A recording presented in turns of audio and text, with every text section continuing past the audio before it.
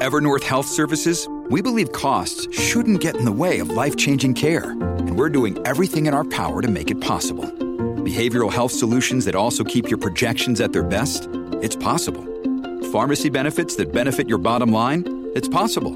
Complex specialty care that cares about your ROI? It's possible. Because we're already doing it. All while saving businesses billions. That's Wonder made possible. Learn more at evernorth.com/wonder. This episode is brought to you by La Quinta by Wyndham. Your work can take you all over the place, like Texas. You've never been, but it's going to be great because you're staying at La Quinta by Wyndham. Their free Bright Side breakfast will give you energy for the day ahead. And after, you can unwind using their free high-speed Wi-Fi. Tonight, La Quinta. Tomorrow, you shine. Book your stay today at lq.com.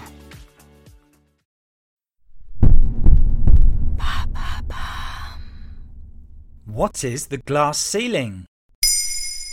Thanks for asking. When talking about diversity and inclusion, the glass ceiling refers to an invisible barrier stopping those in minorities from obtaining upper-level workforce opportunities. The metaphor is most often used when talking about women. They may find their careers stagnating, unable to progress beyond a middle management role, through no fault of their own.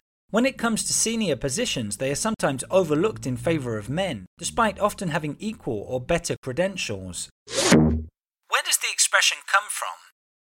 We owe the theory to American feminists from the 1970s. Author and management consultant Marilyn Loden was the first to use the term during a panel discussion on women's aspirations in 1978. A few years later, it appeared as a headline on a New York Times article, reading, "The Glass Ceiling. Why women can't seem to break the invisible barrier that blocks them from the top jobs." The concept has become much more widespread since the turn of the century, but some see it as tired or outdated. Hillary Clinton mentioned the glass ceiling in a speech after losing the US presidential election to Donald Trump in 2016. I know we have still not shattered that highest and hardest glass ceiling, but someday someone will, and hopefully sooner than we might think right now. Here, of course, the glass ceiling referred to is the position of US President, which to this day still hasn't been held by a woman. However, you could say Kamala Harris broke through a glass ceiling by becoming the first female vice president in January 2021. Not only that, she is the daughter of an Indian-born mother and Jamaican-American father. While the glass ceiling was first theorized relating to gender inequality, it can also apply to different kinds of minorities.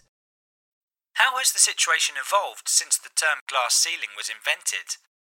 In the business world, just 6% of FTSE 100 CEO roles are held by women. But there is some cause for optimism.